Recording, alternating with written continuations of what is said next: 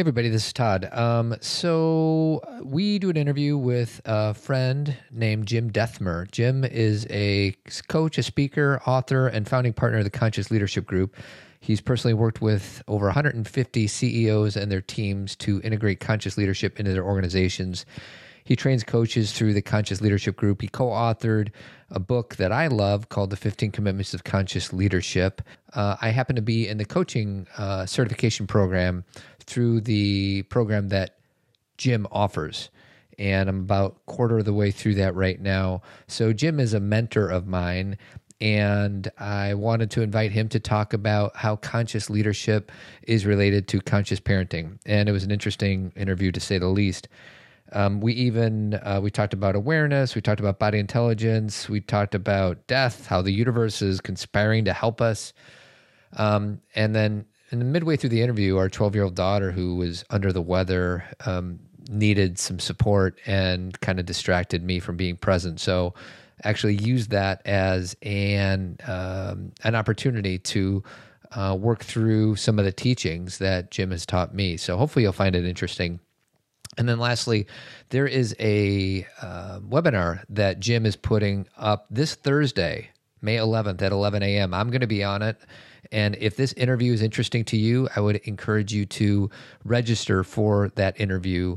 And I have the link here in the show notes. So just go to the show notes on your phone or however you're listening to this and register. And without further ado, I offer you an interview with Jim Dethmer. So welcome, Jim Dethmer. We have Jim as an interview today because Jim is an ally of mine. He is the mentor of a program that I'm currently going through called Conscious Leadership Group. So Jim is the co-founder, and he wrote a book with Diana Chapman called The 15 Commitments of Conscious Leadership. And we actually interviewed another mutual friend named Anne-Marie Tereso a few years ago. And I'm going to include the interview with Anne-Marie in these show notes so that if people want to kind of like deepen what it is that we're about to talk about, that it'll be in there. So was Anne-Marie part of the program too? You didn't specify. Is that why? Yes. Anne-Marie was one of the first students. Is that fair to say? That's correct. I think she was in our first coaching cohort. We trained coaches, and she was, I think, in the first one. Yes. Got it. Okay. So that'll be in the show notes. So I just did a little digging on the website for Conscious Leadership Group, and the URL is conscious.is. And these are a few of the things that they have at the bottom. So just to give our audience, like a mission statement? Kind of, but they frame it in terms of we create. So we create ... more energy, deeper connection, full engagement, and love. And it says in parentheses, yes, we said love. Good. And we believe that you always have a choice. You create your reality. We believe in the power of play, that suffering is optional, being human is messy, and we believe in telling the truth. So that gives kind of a framework for the beliefs that Jim has and that I'm learning about through Jim and a bunch of other amazing teachers. So where I want to start with you, Jim, is we have a lot of people ask us questions about how do I get my kid to do this or this or this. And I feel like a good starting point is if you can help the listeners understand the difference between content and context. Okay. Well, hi, first of all. Oh. Okay, content and context. So content is just the stuff of your life. So if you're trying to figure out how to potty train your child or sleep train your child, or your child has a particular diagnosis that you got from the pediatrician, or you're trying to figure out what school to send them to or what college to get them into, or you've got a particular discipline issue or they're acting out in a certain way or there's sibling rivalry, all of that is content. It's just the stuff of life. If we were to sit down and have a cup of tea or a glass of wine and I were to say to you guys, hey, what's going on in your life? And you would tell me what's going on in your life. That's the content of life. I say it's the who, what, where, when, why, and how of our life. The normal stuff. Mm-hmm. Then we introduce this other category called context. And context is how you're being with the content. Real simple terms. Around, let's take sleep training. I have these little grandkids. I've got 7 of them. And they range from a couple of months up to 9 years old now. And so let's say that a couple of them are working on sleep training. So that's the content. And let's say it's not going very well and they're struggling and the kid isn't getting it, or, then what I would ask the parents is, I get you, that's the content. And then I would say, where are you being with that content from? And in the biggest concept, there are kind of two ideas. You're either being with the content of your life from fear or from trust, from a state of threat, like something is threatening about it, or a state of presence, from drama or from, peace and flow. So I'm doing either or, because when we teach it as kind of a binary model so people can learn it. So the idea is that it's equally important, maybe even more important, to pay attention to context of our lives, especially parenting, as it is content. So there's a simple definition to get us started, at least in a conversation. That makes sense? Mm-hmm. It does. So we have a lot of people call into our podcast or in this thing that we called Team Zen, and they're struggling, whether that's their 5-year-old or their 15-year-old, and they say, my kid is on screen too much and he shouldn't be, and they get into their story really, really quickly. As somebody who tries to reflect back, and I say something like, well, can you locate yourself and can you accept yourself? Some of these things that I learned in the Conscious Leader program, I sense that sometimes people are like, no, let me complain. And I guess I want you to help me understand the balance between creating space for somebody to just emote and talk about their story, while at the same time reframing it to where, okay, from what energy are you coming at this with? Because sometimes people are like, I just want to complain. And I just wonder how you balance that, whether it's with yourself or with somebody you happen to be coaching. Yeah. Okay. I love that question. So let me suggest somebody calls up and they're saying the content is screen time. Let's make that the content. That's a good one.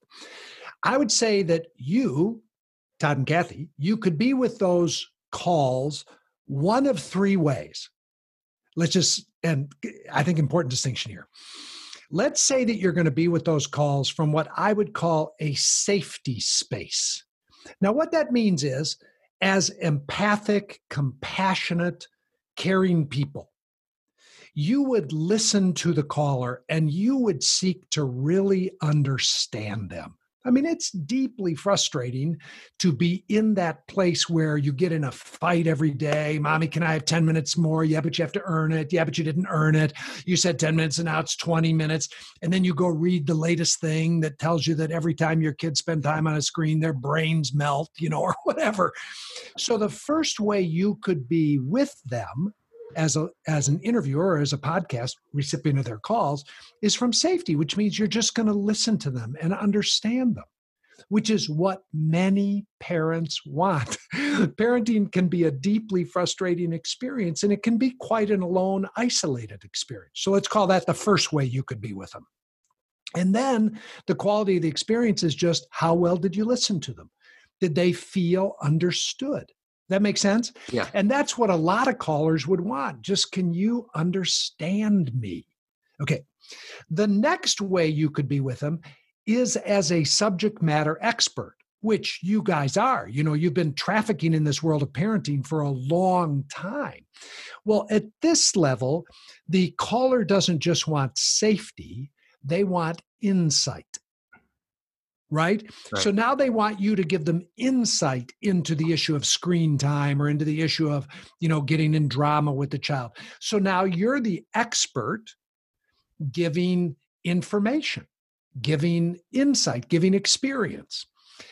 By the way, most people don't want your insight until they feel like you're safe and like you've listened to them. Right? So that's level 2 is insight. And I'm sure you do that a lot. That's part of what you're good at. This thing that we're talking about when we talk about context is a third way to listen to somebody. So it's not that the other two are wrong or bad. They're great. The third level is, listen, I want you to feel safe and understood. I get you. I might even have some insight for you. But if we don't address your context in consciousness, mom, dad, grandma, granddad, if we don't address your consciousness and its context, pretty good chance this issue will keep recycling.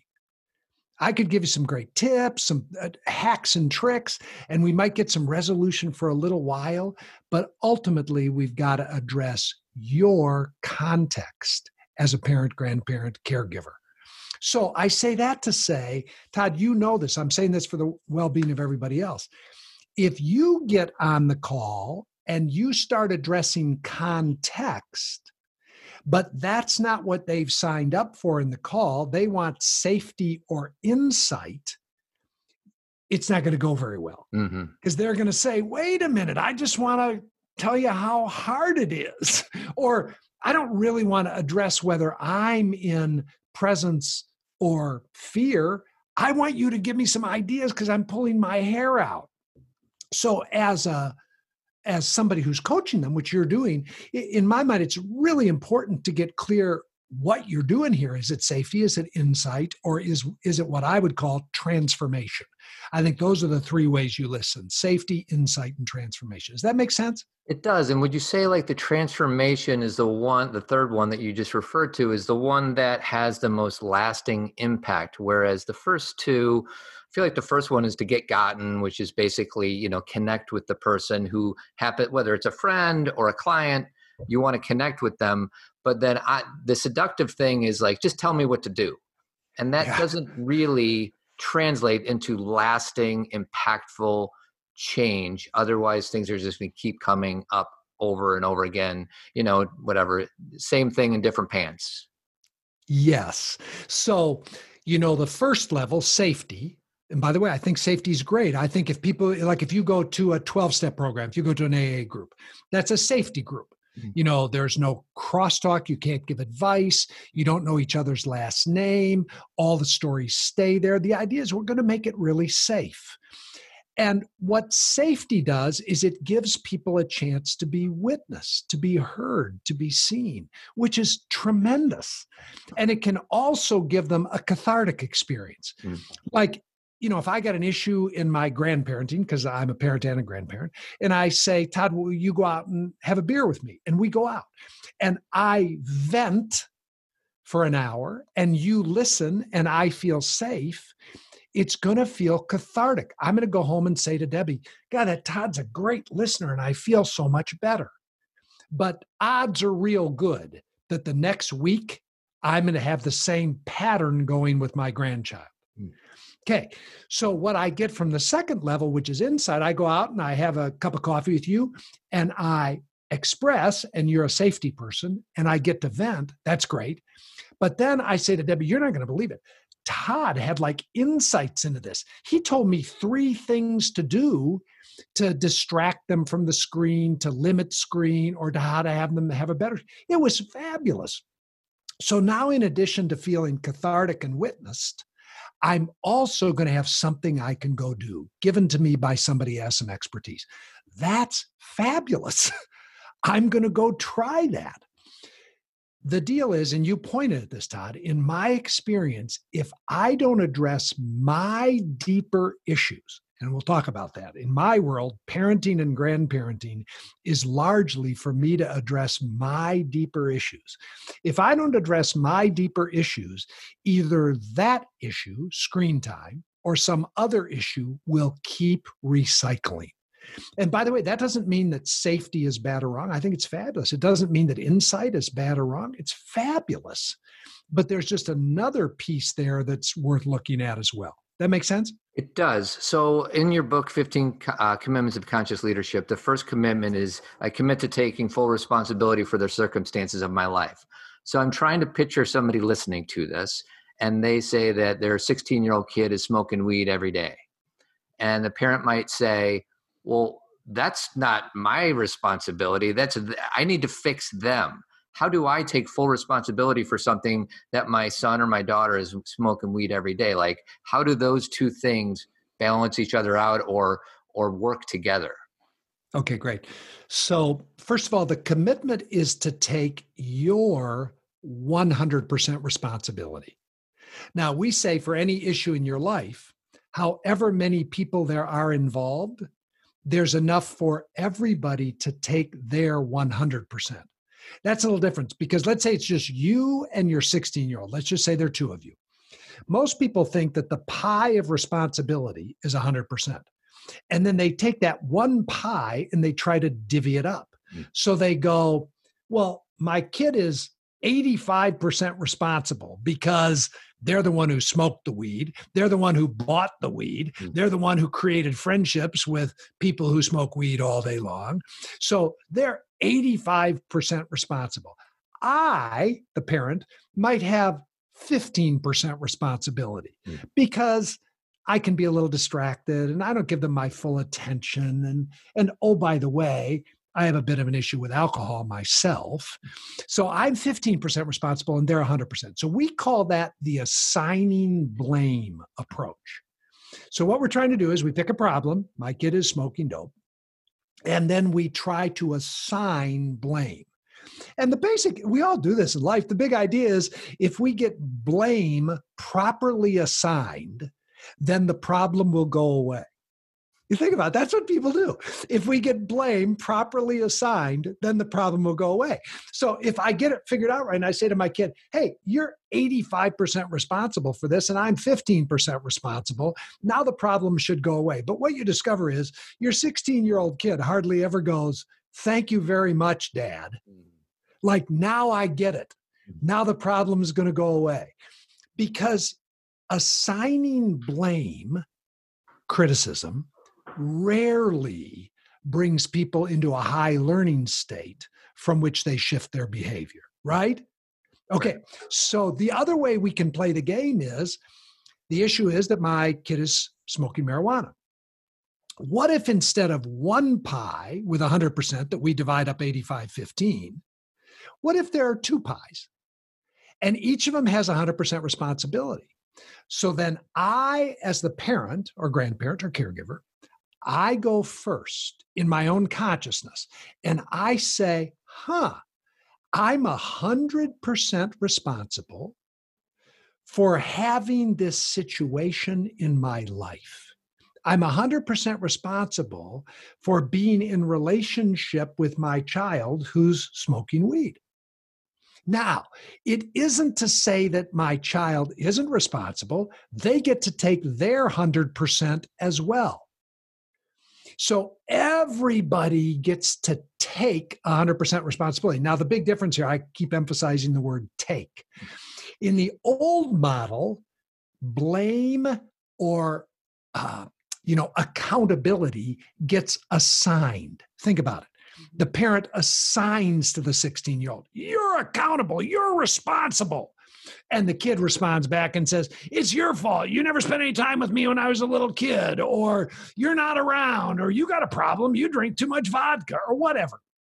So this is each person trying to assign accountability to the other person. And you don't have to be a rocket scientist to figure out that. Think about all your life, all the people who tried to assign blame to you, how often you said, that's a really good point. I really am responsible. That just doesn't happen.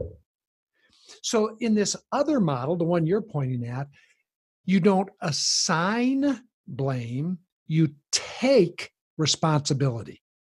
And that is infinitely different. And then the last thing, and then I want you to respond to this. The last thing is, as long as I think the situation is a problem, a mistake, a fault, it's going to be hard to take responsibility. Because what we'll do, instead of just taking responsibility from wanting to be curious and learn, we'll just turn blame around and we'll blame ourselves. I see parents do this all the time. I'm a bad parent because my kid does the following things. That's just like blaming your kid. Blaming yourself isn't any better. So the big idea is, in context conversations, what if this situation, marijuana being smoked, used, abused, is an opportunity for all of us to learn what we most need to learn? It's not a problem. It's an invitation to learn, to grow, to wake up. By the way, that doesn't mean that I'm not going to stop it, but I'm going to see it as an opportunity for learning. Once you shift life to an opportunity for learning, then I can take responsibility for getting my learnings. And if I go first, it increases the possibility that my child will take responsibility as well, because they're not feeling like they have to defend themselves against my blame and criticism. Okay, that's a big mouthful. You guys talk a little bit.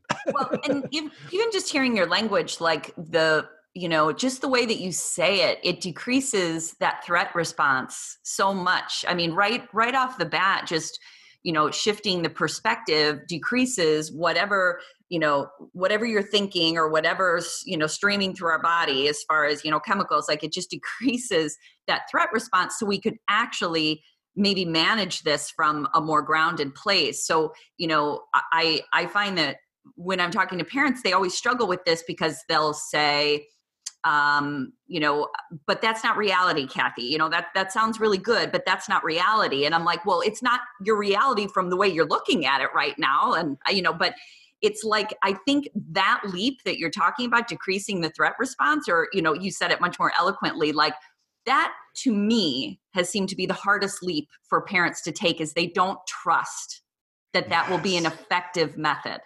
Yes. Oh, I don't know that I said it more eloquently. I'd say you said it more succinctly. Mm-hmm.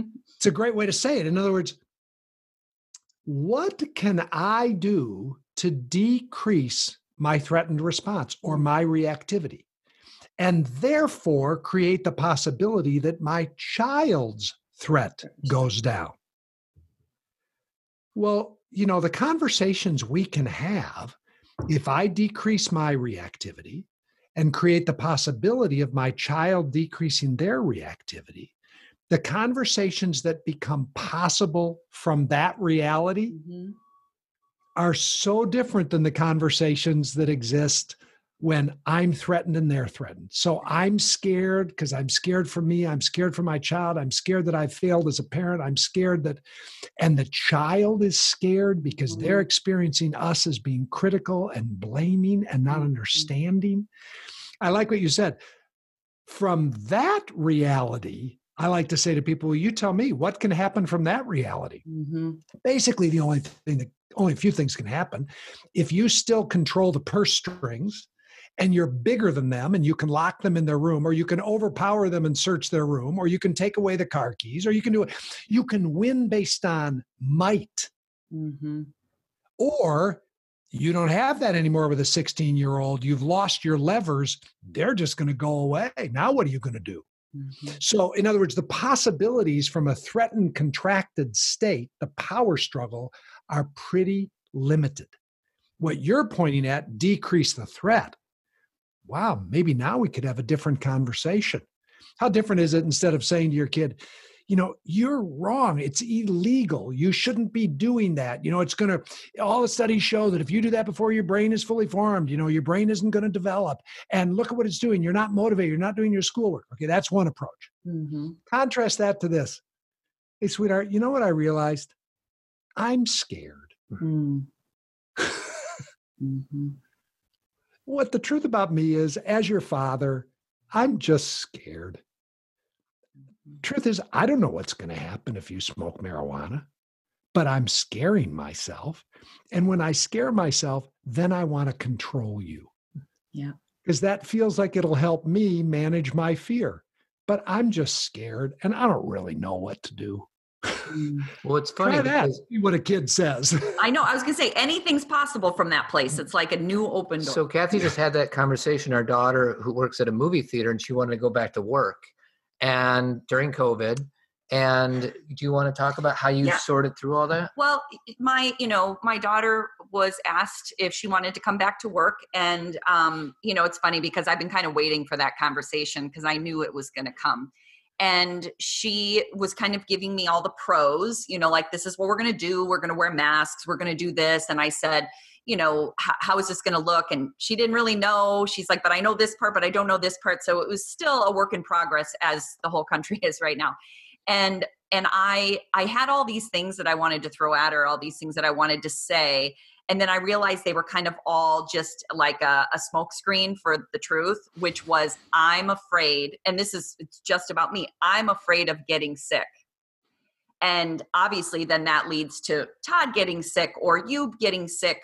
But like that really dark truth underneath is, so, because a few years ago, Jim, I had a really bad flu and I was sick for probably a month. So when people talk about their COVID experience, I have a really post-traumatic feeling about it. Even though I never have had COVID, I understand that the mental incapacitation, being down for a month. So that's what I'm afraid of. So I was able to tell her that. Once I said that, then we talked about everything else. Then I just needed to get that out of the way, because I felt like if I was saying, but they don't really know what's going on, or you don't really need to work, or they need the money more than you do, it would all be a lie, because that would just be me trying to throw a smokescreen. So we had a really productive conversation. And basically the end result was she's going to wait another month and see how things play out, which was, we both agreed on. It's not a no. It's not a yes. It's just not now, So, but that's hard to tell the truth because it sounds selfish. I'm afraid of getting sick, but it's the truth. Yeah. Well, I love that. You led with vulnerability. Mm-hmm. You led with transparency. You created the possibility of a different kind of conversation, especially if you create a space where you can say to her, honey, what is it you want? Well, I'm tired of being cooped up. I want to get back with my friends. I want some money. I'm bored to tears. Right. I want to go do something. I like being able to watch films for free. And then you can say, golly, you make sense to me. Yeah. It's no fun being cooped up. I get that you want some money. I get that you want to get out and go do some stuff. You make total sense to me. I'd love you to have what it is that you want. And I'm scared. I don't want to get it. I'm scared of being sick. I don't want your dad to get it.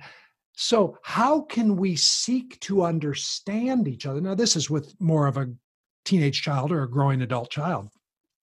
How can we seek to understand each other and actually try to get each other what it is that we most want? Is there a way we can do that? That's the beautiful piece. Tell what's going on. So as we're recording this podcast, we have a 12-year-old who's sick, and she continues to cry and wail. So it's funny to talk about locating yourself. Right now, I'm in a place where I want this interview to go perfectly. I have my mentor on the line, and I want everything to go just fine. And I don't know if you guys can hear it, but she's crying and Kathy keeps having to get up. So it's funny, like, I want to talk about body intelligence here. Maybe we can do that in the present moment. So like right now, I am angry, sad, frustrated. And I just wonder if we can use this experience as a segue into what is the value, Jim, of body intelligence, and how does that relate to parenting? Like, what insights can we pull from listening to how our body is feeling as opposed to the brain, which is where I reside most of the time, and I'm guessing a lot of the parents out there listening. Okay, great. Yeah, so let's use this. I love it when life presents. Okay, so there's... hey, everybody, a quick message from our friends over at Care.com. Care.com, it's a platform for finding all kinds of family care services, child care, senior care, house care, pet care, you name it. In this time of need, Care.com is here to help. Find trusted, reliable, and affordable caregivers near you. Do your aging loved ones need help getting to a store or buying necessities? Care.com can help with everyday tasks that they might need a hand with. Too much on your plate? Tired of cleaning? Need a deep clean? Hire a housekeeper to help. Some of the features of the premium membership is that there's so many caregivers right near my home when I put in my zip code. Care.com provided me with the tools to access background check options, read reviews, and see qualifications and certification when searching for a potential caregiver. I have a premium membership, and you should get one too. To save 30% off of Care.com premium membership, visit care.com/Zen or use promo code ZEN. Now on with the show. Your child is making sounds. Okay. And when you hear those sounds being made, you trigger yourself. You, in context speak, you start to feel a little bit like in a threatened state, a reactive state, right? And you mentioned energy starts to come up in your body that you would label as anger. And it sounds like fear are coming up. And you identified the thought stream that goes along with it, which is, I want this to go well. I want this to go the way I want it to go. And that doesn't include my child making sounds in the background. Right. Okay, great. So the content is the sounds, and the context is how you're being with it. And it's so great because you brought your awareness. You said, wow, I'm triggered and reactive. Beautiful. Okay, now let's use body intelligence. Can we do this with you? Yes, please. Okay, great. Where is the anger in your body? First of all, check and see if it's still here. It might have gone through. See if it's still here. It is still here. It's dissipated a little bit, and I feel it in my chest by my heart. My heart is racing 3 times as fast than it was 20 minutes ago when we started the interview. Okay, beautiful. And can you distinguish where the anger is from where the fear is, or does it just feel like it's all kind of mixed together? It's all mixed. It's a cocktail of emotions all in one, in my upper body and my chest.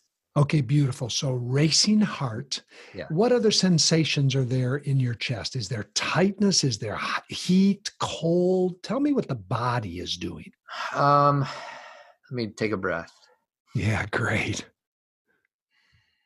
It's definitely heat, and nervousness isn't a feel. It's maybe an acceleration. It's percolating. It's dancing inside my chest cavity right now. Okay, that's beautiful. Yeah. So there's rapid heart rate. There's like a percolating, popping, pulsing, and then there's heat. Okay, beautiful. That's beautiful. That's the body.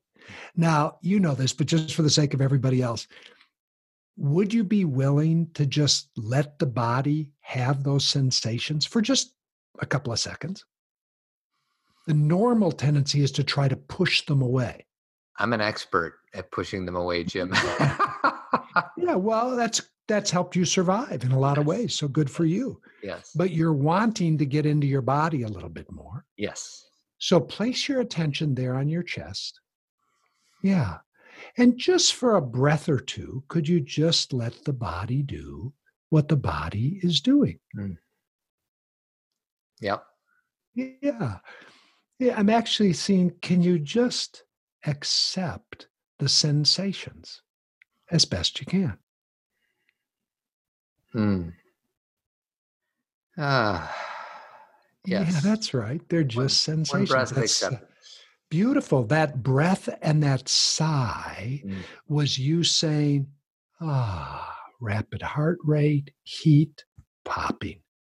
If you don't make any of those words mean anything, it's just a body having an experience. So beautiful.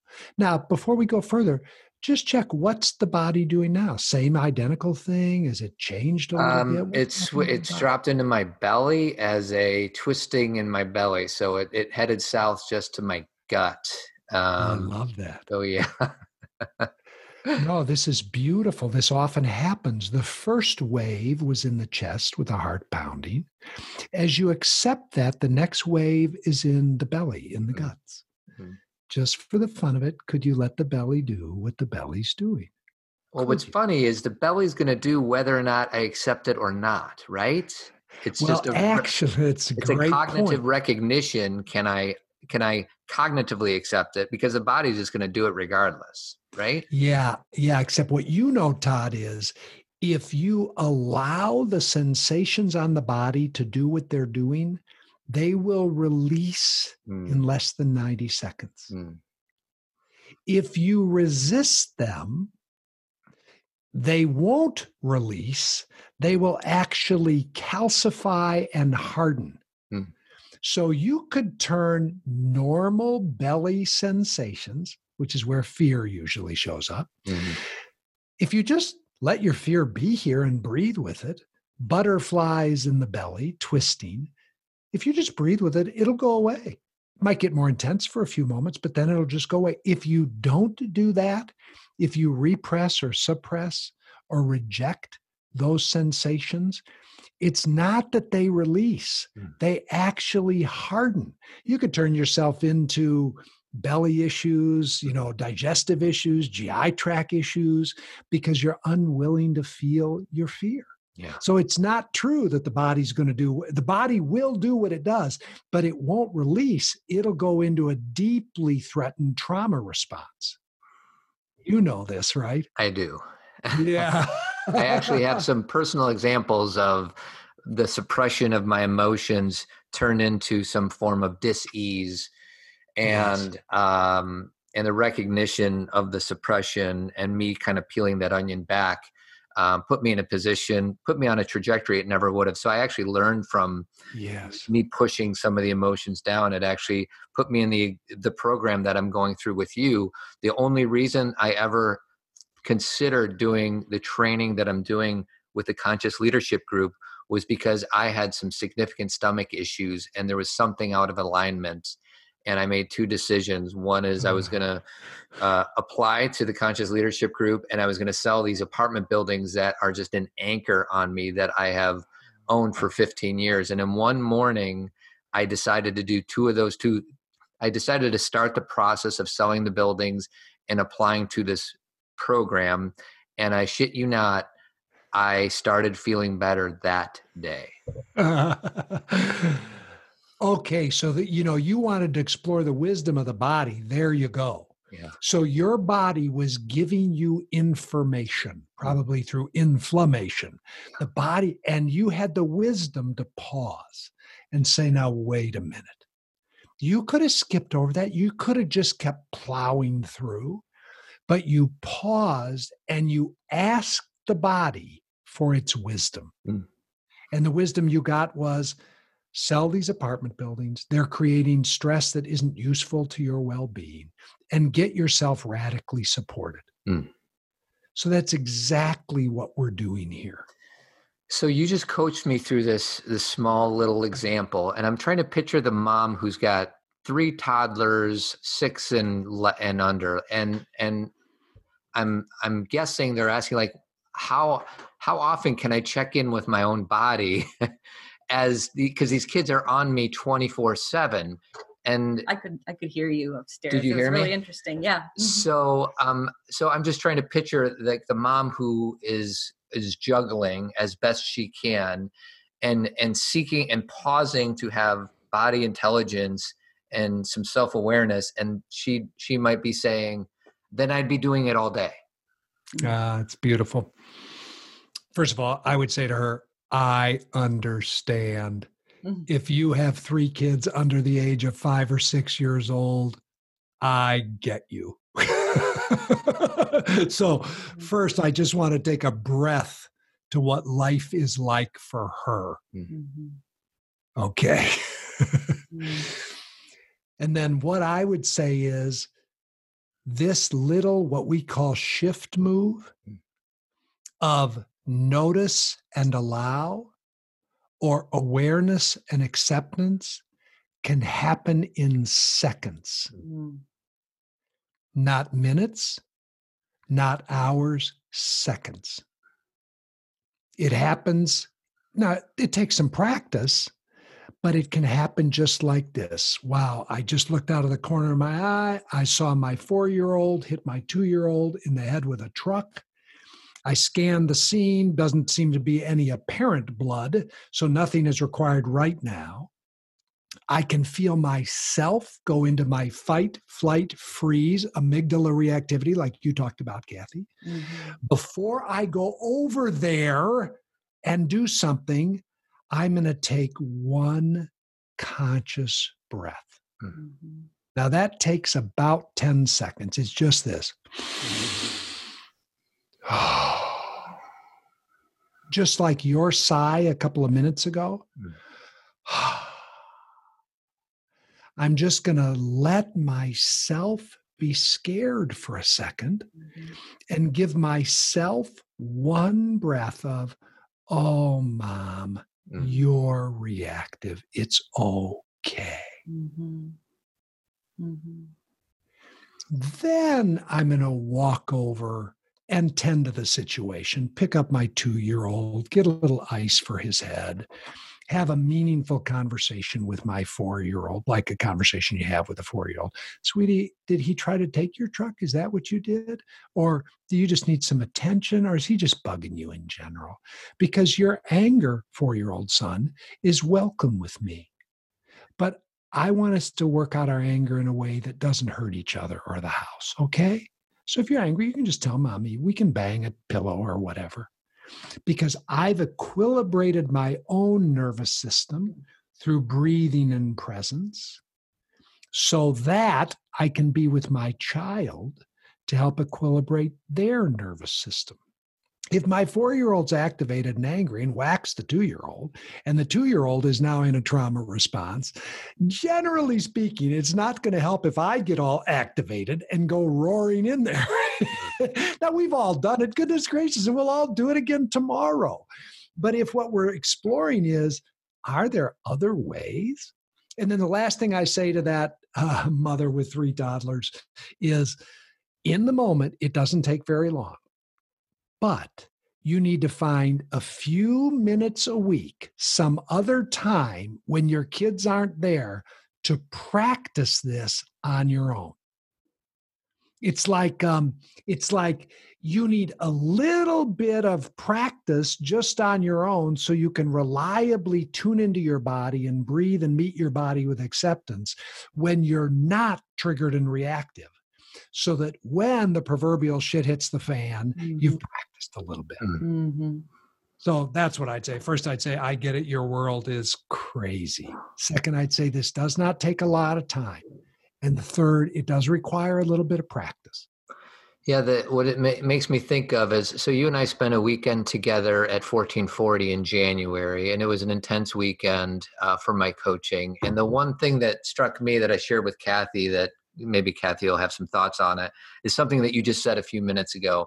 You can throw all the models, all the books, all the concepts away. If you don't have awareness and acceptance, you don't have anything. And my invitation is, although you just finished explaining it, I think it is important enough to reinforce what that means. Yeah, well, okay. Awareness is, how accurately can I see myself in any given moment? Can I just step outside of myself a little bit, and with whatever you want to call it, an aware presence, a separate differentiated self, can I look back and see myself and say, okay, right now I'm in a rageful fit. Or right now, I am so exhausted. Or right now, my blood sugar is so low. Or right now, I'm in this pattern I get. Do I have any self-awareness? So part of being a conscious parent is developing more and more awareness so I can see myself, my strengths, my weaknesses, my patterns, how I get triggered, what I do. So that's awareness. And all kinds of tools we can use to grow in self-awareness. But here's the deal. If you don't meet self-awareness with self-acceptance, it just leads to an inner critic, right? So then what happens is, I'm aware that I'm triggered. I'm aware that I'm angry. I'm aware that I screamed at my kid. I'm aware that my blood sugar's low. But then if I don't accept myself, then I just criticize myself. Like so many, you talk about a young mother with 3 kids under 5, the standard by which she is comparing herself is crazy. Mm-hmm. So now she just criticizes herself, like, oh, I shouldn't be this way. I should take care of myself. I should have worked out this morning. I should have meditated. Now she takes self-awareness and turns it into self-criticism, which just puts her in a more reactive state. So that's why I think that self-awareness can be followed by self-acceptance, by loving kindness. And again, it doesn't have to be big. It's just, oh, golly. There I went again. Can I give myself one breath of acceptance? A lot of times we can't. A lot of times we can't accept ourselves. Then that's when I say phone a friend. Phone a friend and say, I just screamed at my kid, but you want to phone a friend who, when you say, I just screamed at my kid, the friend says this, oh God, I get you, sweetheart. Mm-hmm. I've done it too. Mm-hmm. You screamed at your kid because you're exhausted, because you're overwhelmed, and because you just got reactive. You're just scared. Can you just accept yourself? That's the friend you want to phone, not somebody who says, oh, no. Right. Right. So self-awareness, self-acceptance. Right. Well, what I love about self-acceptance, or I assume that self-compassion, if not synonymous, is super similar, is that then what that does for me is it stops the story about what's happening. Because that's really what kills me, is when I have this story that becomes really like solidified of that this is the way it is, or this is the way I am, or this is the way they are. The self-acceptance, self-compassion piece allows me to be like, this is, again, just now, and this is happening. And I can, and Todd and I both, we talk on the show a lot about how, just like you did, we use humor a lot, not laughing at anyone, but like at a situation, like this is ridiculous. Like it's ridiculous that all day, my daughter doesn't feel good now and needs support right now, just in this hour. That the rest of the day, Todd and I have been available around, and it's just, it's ridiculous. But the humor of it is a lot better than it shouldn't be this way, because that suffer, that to me feels like I can't tolerate it. But it is, I think it's, I'm going to use, I'm not going to use that word. I'm going to say, I think it's really interesting that we would start this call with you and this would happen, because the conversation has been so interesting because of it.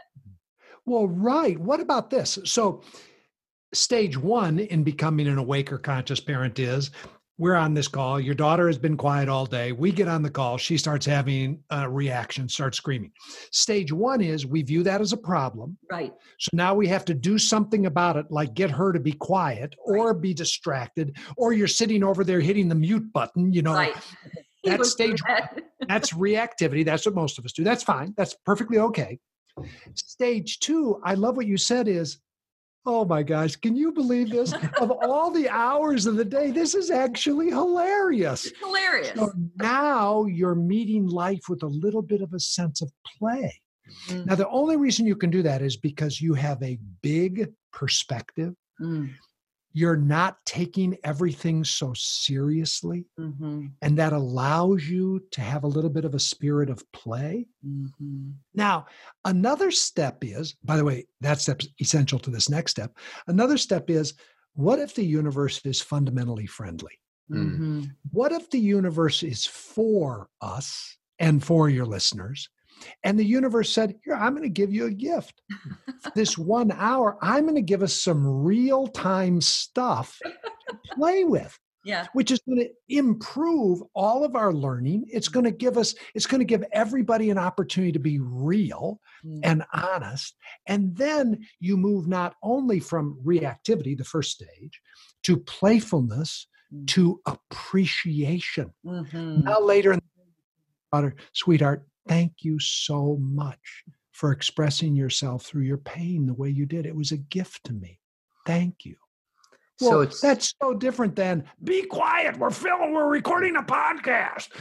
I know. And it not only keeps us connected, but it solidifies a connection of I'm in this with you. So commitment number 2 in the 15 commitments, which is one of the 2 books that Jim has written or co-authored, is a commitment to curiosity. I commit to learning and growing in self-awareness. And it reminds me of, I've known Jim for a little while, and I've been very candid in how I view him. I put some father energy into him, and he used to remind me of Wayne Dyer, and it reminds me of Wayne Dyer quote, who I think he stole this from Rumi, but the universe is conspiring to help us. So your kid who's smoking weed at 16, that is the universe conspiring to help you. My daughter who's struggling right now while I'm on this podcast is conspiring to help me. And it's such a tough, if you can get that, then I think you're in good shape. How often can we say when a problem happens, oh, this is the universe conspiring to help me? Right. I love that quote, by the way. And the key is help you what? Yeah. That's what people need to really understand is meant by Dyer and Rumi and others who say that. Mm-hmm. So your daughter having her physical reaction and making sound is here to help you and me become more conscious, become more awake, see reality more clearly. In practical terms, be less compulsively addicted to our desire to control everyone and everything. Mm-hmm. It's not that life is here to help me make more money, get the promotion, find the love of my life. That might happen if it does, good for you. But life is interested in your expansion and evolution in consciousness. Mm-hmm. COVID-19 is here to help me and you and all of us on the planet wake up to some things. So that's why that quote is so important to understand. It's here to help me what? Mm-hmm. Well, if you go, my kids are here to help me become a more conscious human being, then your 4-year-old hitting your 2-year-old, or your daughter getting sick, or your child saying, I want to go back to work, are all gifts for you to practice presence. Now, if we mean that, then it's incredibly liberating. Yeah. By the way, what that presupposes is, and this is true about you two, you're both interested in waking up. Mm-hmm. Right? I mean, like that's probably the driving force of your life. Absolutely. Yeah. Okay, good. So then you see everything, including your daughter's illness at this hour, your other child's desire to go back to work at a movie theater, or any of this. You see this as just a gift to help you wake up. By the way, that doesn't mean it's easy. No. Yeah. My goodness, you can contract, you can get reactive, but eventually you'll get back up on the horse and you'll say, this is actually a gift to help me wake up. So we only have a few minutes left, and I'm going to throw Jim a curveball in regards to the universe conspiring to help us all. Before I do that, I'm going to just mention that he's doing a conscious parenting webinar with Diana, who's the co-founder of Conscious Leadership Group, this Thursday, May 14th at 11 a.m. Central Time. And I will include that link in the show notes. So for anybody listening that thinks that they got something out of this conversation, my invitation is join me, because I will be on it this Thursday at 11 o'clock. So as we close, Jim, you had an experience at the hospital in January, and it scared the bejesus out of you. And I just wonder if you can explain from your point of view, how was that the universe conspiring to help you, Jim Dethmer? Okay, great. So in a nutshell, what occurred was I had started having some physical symptoms that spoke to possible heart attack. And then I had some tests. This went on for several weeks. I had some tests that showed I had a large aortic aneurysm that could rupture, so I might need emergency surgery and all this stuff. And I spent 3 nights in the emergency room. Now, the bottom line is when all the tests are done and everything is really, really done, there's nothing going on. But I did not know that at 3 a.m. when I was in the emergency room getting wheeled into a particular CAT scan to see the size of this aortic aneurysm. All right. So first of all, I said in what you read that I wrote, I was scared. And by the way, I've spent years developing a friendly relationship with death. I do death meditations because I think getting a harmonious relationship with death is probably pretty important. But in the real deal, when it was happening, I was scared. I could get present, then I'd get scared. I could get present, then I'd get scared, which is okay. I just learned a ton. So this went on for a couple of weeks. Well, what was the universe wanting to help me with? Okay, first of all, I got a totally new and fresh look at my attachment to being alive, which I think is a core attachment to wanting to survive. I got a whole new look at how I need to deepen my meditation practice around how I die. This is a big thing. I've done all these death meditations, but most of them don't involve a thing, like most of them are either a sudden death or a long, slow death. This was a deal where I felt like I had a ticking time bomb in the middle of my chest that could blow up any second. I don't know when it's going to blow up. And so I realized how scared I got. So I got to do all kinds of new insights around that. And then it gave me insight into how I don't ask for help. All this came on when we had 30 people in our house one night. And this is typical of me. I went upstairs, laid down. One of the people was a nurse. I called her. She said, I think there's something going on here. I called my brother-in-law as a doctor. He said, go to the hospital right away. I left with Debbie and didn't even tell the 30 guests in our home that I had a problem, because one of my issues in life is I don't ask for support and help.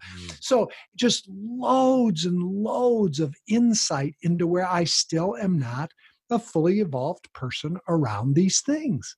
My control freak took off. I mean, all kinds of stuff. So in the midst of it, I was scared. That's okay. I just fell off the horse, as I say. But over time, as I worked this through, I got back on the horse and saw it as a gift of learning. So wonderful. I do that with life. So yeah, if you can learn from that, then we can learn from our kid not listening to us, or our other kid who's drinking booze or just not falling into line. So in the way we think. In the way we think that they should be. So Jim, I would love to have you back at some point after COVID in our studio. We'll cross that bridge when it comes. Blessings, gratitude for you taking the time out. And please join me, if you're listening to this Thursday, May 14th at 11 a.m. Central, and get on the free webinar. So, Jim, thank you so much. Thank you, Jim. This was wonderful. You're so welcome. So fun hanging out with you. I loved it. Yeah, me too. We'll talk soon. Thanks for listening, everyone. Remember to subscribe to the podcast so you never miss an episode. And feel free to leave a 5-star review on iTunes. It helps people find us.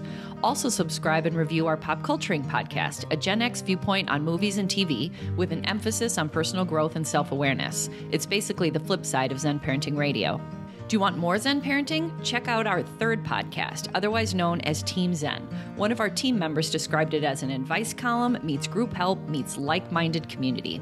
With your $25 subscription, you get 2 live Zen talks with an opportunity to ask us live questions, plus a Facebook community where you can interact or just listen to like-minded parents. If you can't join us live, you can still access all the Zen talks through the Team Zen podcast app. And don't forget about Tribe Men's Group.